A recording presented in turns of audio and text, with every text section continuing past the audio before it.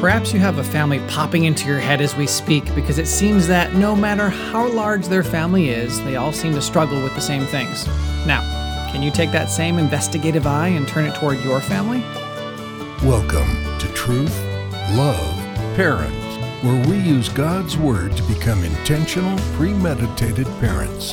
Here's your host, A.M. Brewster. I'm so glad that you're here with us today. I praise God for all the families with whom He allows us to interact. Recently, we found that if you search the best Christian parenting podcasts on Google, you'll find that Truth, Love, Parent shows up at the top of the list. Now, this has allowed us to connect with many new families, and every single time that you subscribe or share or tell friends or search for us on Google or rate and review us, more and more people are able to discover us. Now, I was talking to a listener recently, and though this wasn't her intention, I was reminded about how repetitive the openings of our show kind of tend to be, maybe not in the way I present it, definitely in the content. And I hope that you longtime listeners bear with me as I make similar opening comments each week. But with all these new parents joining us, it really is helpful to introduce them to who we are. So with that said, if you're just joining us today, I hope you feel welcomed, and I pray that you'll find our content thoroughly biblical and thereby extremely practical and relevant to your parenting today. Now, today's episode title may sound anything but practical or relevant for any families in first world countries. But if you stay with us, I believe you'll discover that today's topic is abundantly beneficial for all parents, regardless of the size of their families or the ages of their children. My name is Aaron Michael Brewster. I'm the husband of one, father of two, and surrogate dad for up to 8 at-risk teenage boys every year. This year, we hope to minister to our 51st teen boy in the past 5 years. This podcast is an extension of my ministry at Victory Academy for Boys. It started as parenting resources for our Victory families, but the Lord has allowed it to carry His truth all over the world. So I thank you for taking the time to join us today. And I only have 2 more things to mention before we can jump into our content, and I can explain why it's very helpful for everybody. The first is that we have Scott and Mindy to thank for making today's episode possible. They are 2 of TLP's patrons. You can become a patron for as little as $1 a month. It's super easy and safe to donate to TLP because we utilize PayPal for all those services. Just click on the 5 ways to support TLP link in the description of this episode. And lastly, please know that we produce free episode notes and transcripts for the vast majority of our shows. All you have to do is click on the link below to be taken to truthloveparent.com, where you can find our blog, Taking Back the Family, as well as a bunch of other parenting resources. Again, thank you for joining us. Now, let's talk about this idea of your quote-unquote family idol. If you're new to the show, some of these concepts will need explaining, and I do plan to review them today. But you can also listen to our family worship series to have a better foundation for the content we're studying today. Anytime I cite a previous episode, like the family worship series, you'll be able to find it linked in the description of this episode so you can find it easily. Let's start by looking at a passage from Zechariah. In Zechariah 10, verses 1 through 2, we read, "Ask rain from the Lord in the season of the spring rain, from the Lord who makes the storm clouds, and He will give them showers of rain to everyone, the vegetation in the field. For the household gods utter nonsense, and the diviners see lies. They tell false dreams and give empty consolation. Thereby the people wander like sheep. They are afflicted for lack of a shepherd." All throughout the Old Testament, we read about how the pagan countries, and frequently the children of Israel, would choose to worship idols made with hands. They may have been fashioned out of wood or metal or stone, but the Bible has some very descriptive and aggressive words for idols and the people who would worship them. Of course, this tends to be foreign to those in Western civilization because comparatively few have any kind of this tangible idol worship in their family's history. But it's important for all of us to acknowledge that there are billions of people in the world who are actively worshiping statues and figurines or the gods they're designed to represent. And many of them live in America or Europe or Australia or Russia.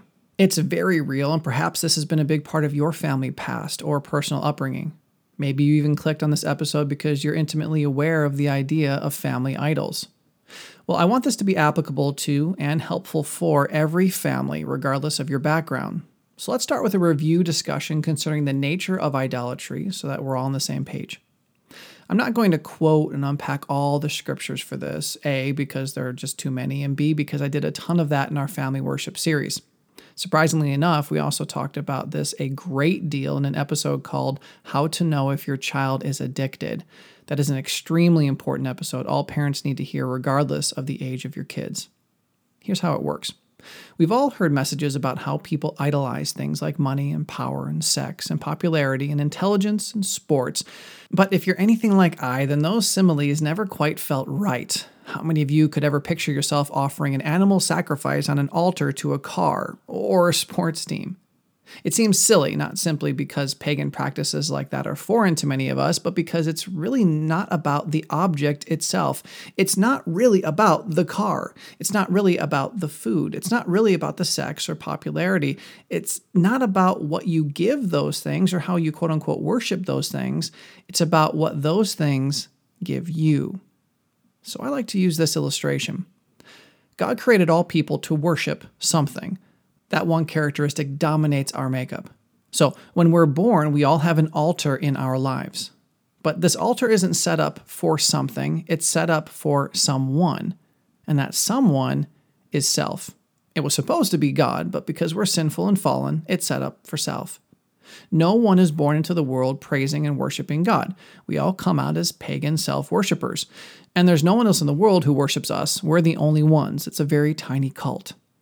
So until the day when we realize our position before God and submit to Him, the only thing we're capable of worshiping is ourselves. And we do it all the time because God created us to worship. And what do we offer on that altar? What do we sacrifice to ourselves? Well, pretty much everything. We eat what we eat, wear what we wear, and drive what we drive because we believe it will satisfy us. It'll make us happy. It'll feel good. We hang out with the people with whom we hang out because we're offering them on the altar to self as well. We take the money and power and popularity and we put them on the altar to self because that makes us happy. It makes us feel good to have those things and to use those things. But praise God, the day He does a miraculous work in our heart and we accept His free grace through a saving relationship with Him, for the first time in our lives, we have the ability to worship something other than ourselves. But it's not as if the first altar to self is torn down and replaced or just repurposed. The first altar stays there. But the Holy Spirit builds a new altar in our lives. Now, for the first time ever, I have a choice.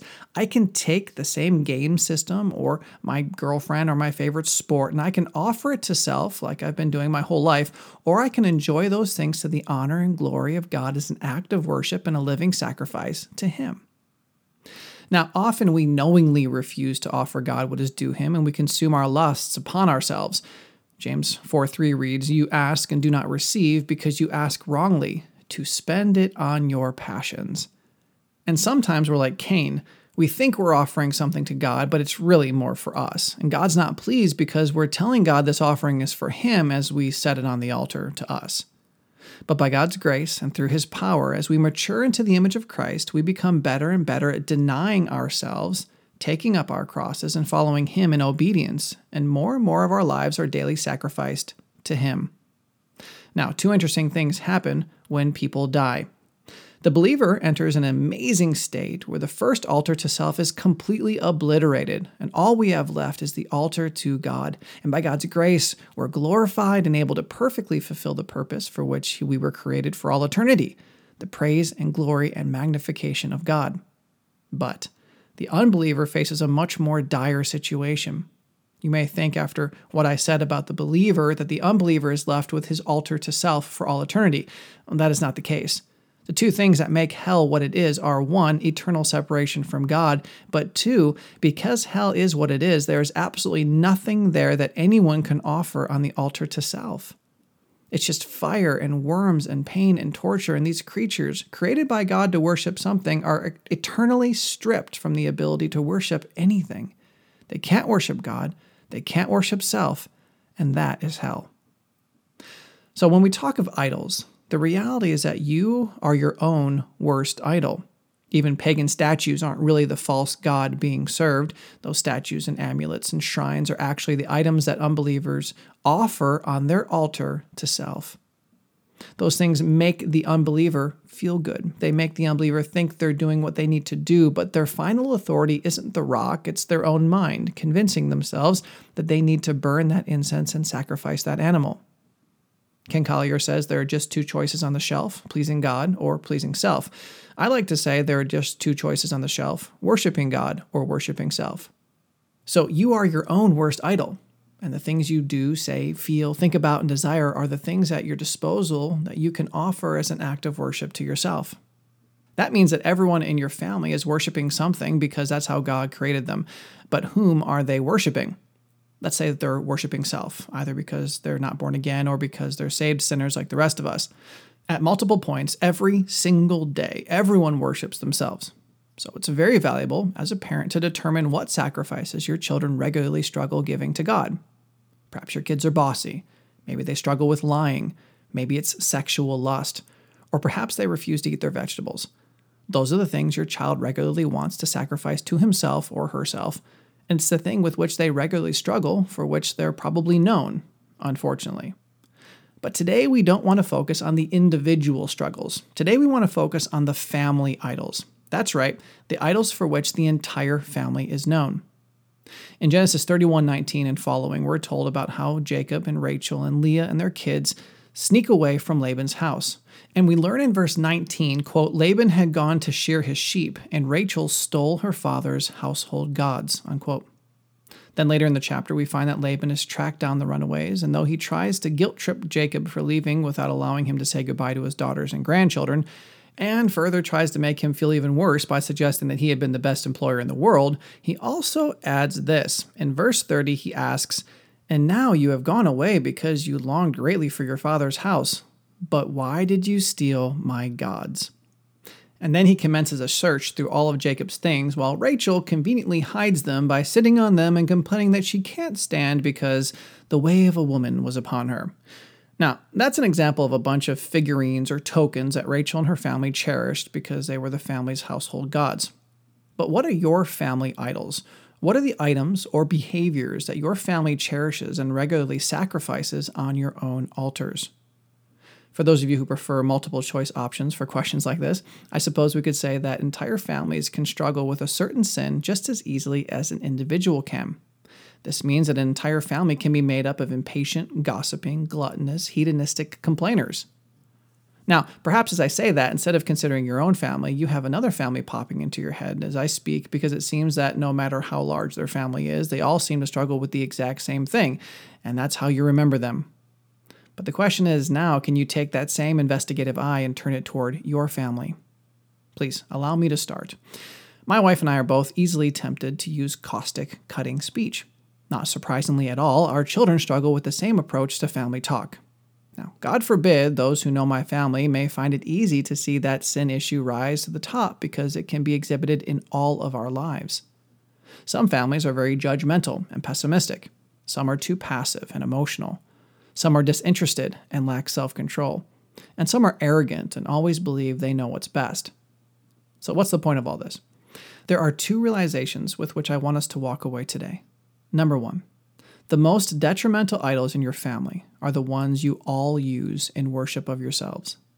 And two, you don't know what you don't know. If your family has a communal struggle with the same vice, it's possible that none of you can see it. Let's deal with both these observations at the same time. Since family idols are the things with which most of your family members struggle, you can assume it started with you and your spouse. As your kids see you worshiping yourself with that idol, they will naturally want to worship themselves with that idol. And since it's second nature for you, it'll be hard to see their struggle. And if you do address it, you might feel like a hypocrite while you do so. Our very first special guest on Truth Love Parent was Tim Challies. As he and I discussed parental blind spots, I asked him about his family and if he knew what some of his own blind spots have been. He wisely responded that blind spots are things we can't see. Duh. He then went on to talk about how having loving community in your life is a fantastic place to discover your blind spots. Just like you can see the struggles in another's family better than you can in yours, other parents will likely be able to see your family struggle better than you can. But sometimes we don't have people who are equipped to see our struggles and help us through it. And even if they can see the household idols in our family, sometimes they unkindly think they're being kind by not wanting to be honest with us about it. So what are some ways we can identify the family idols in our own home if we don't have other people to help us? You should ask yourself these questions. What are some things that make everyone in my family angry when it's taken from us? What are some things that make everyone in my family afraid when it enters our lives? And what are some things that make everyone in my family sad or depressed when it occurs? Anytime we have a sinful emotional response to a situation, we can know for certain that we've identified one of the items we use to sacrifice to ourselves.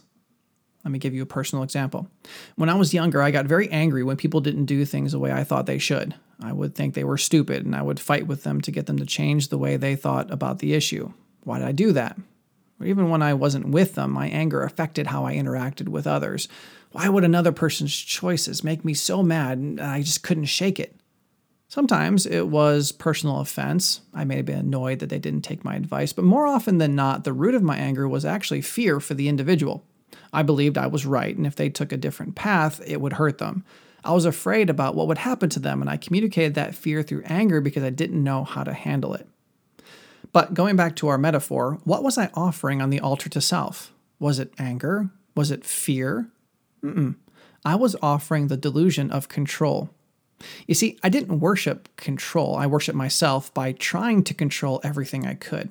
If I valued something, I would want to protect it. If the person I valued started making bad choices I thought were bad, I would become afraid that this thing I wanted to control was slipping through my fingers. Now, I have to admit that I came to these conclusions over much time and with the help of others, but it was so important for me to understand it. I wasn't sacrificing the genuine sovereign control to God. I was trying to offer sovereignty on the altar to self. If your family is always pessimistic and judgmental, then it's possible your family struggles with the sovereignty of God and the love of God. When we give God the trust that's due Him, we will see the world and the events of our lives through redeemed eyes. We'll see them as divine acts providentially bestowed upon us for our conformity to Christ. That's a wonderfully beautiful truth. How could we ever be pessimistic seeing the world through those lenses? And if we're being judgmental, then we're offering sovereignty and judgy communication on our own altars because we've subconsciously deemed ourselves in God's place to condemn. We need to relinquish that job back to God and trust Him to do it. Some episodes that may help in this area are there failure philosophies in your home, the most potentially destructive influence in the life of your child, and 5 ways you take God's job. Each of these episodes may help because they deal with struggles we all have that often go unseen. And since we have such a dramatic influence on our kids, it's easy to assume that the things we sacrifice to ourselves will become the things our kids learn to sacrifice to themselves through our example. But before we end today, I want to offer hope. Yes, your sinful, self-worshiping tendencies can and likely will easily be passed on to your kids. And it's probably a decent bet that unless you're paying close attention or have loving friends who are, you may be completely ignorant of the massive family idol in your house. But there's hope. Consider what God says about Josiah in 2 Kings 23:24. We talked about Josiah in the family worship series. Please check that one out if you haven't already. I keep mentioning it because it's so good. Josiah was one of only 2 Jewish kings who removed the high places from their own lives, as well as did everything they could to remove the high places from the lives of his people. But listen to how God describes his triumph. Quote, "Moreover, Josiah put away the mediums and the necromancers and the household gods and the idols and all the abominations that were seen in the land of Judah and in Jerusalem." Unquote. His first step was to help his people out of their low tide by making it easy for them to do right and hard to do wrong. He identified the problem and he worked to remove it. But he also knew that to replace false worship, you must institute God worship. The passage continues, "He did all those things that he might establish the words of the law that were written in the book of Hilkiah, the priest found in the house of the Lord." As we honestly look at our lives, we must honestly compare it to what God says in his word. Only then can we see ourselves for who we really are. And listen to what God says about a king who tries to tear down the household gods by replacing it with the true God. Quote, "Before him there was no king like him, who turned to the Lord with all his heart and with all his soul and with all his might, according to the law of Moses. Nor did any like him arise after him." Unquote. Isn't that how we'd like God to describe our parenting?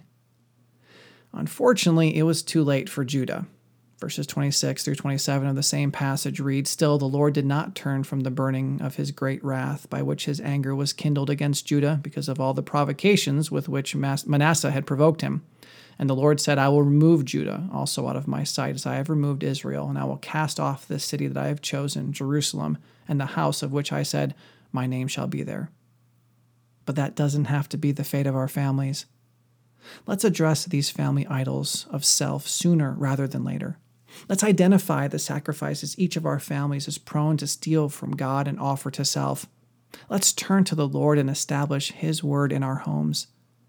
Please share this episode with your friends. Help each other discover what the other one's family idol may be.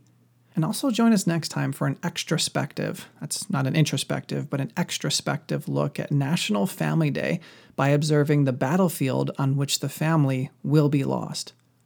We'll not only discuss the battlefield on which your families may be lost, but we'll discuss tactics for winning the war for the spiritual safety of our families. Josiah did everything he could, and it was wonderful, but it was too late.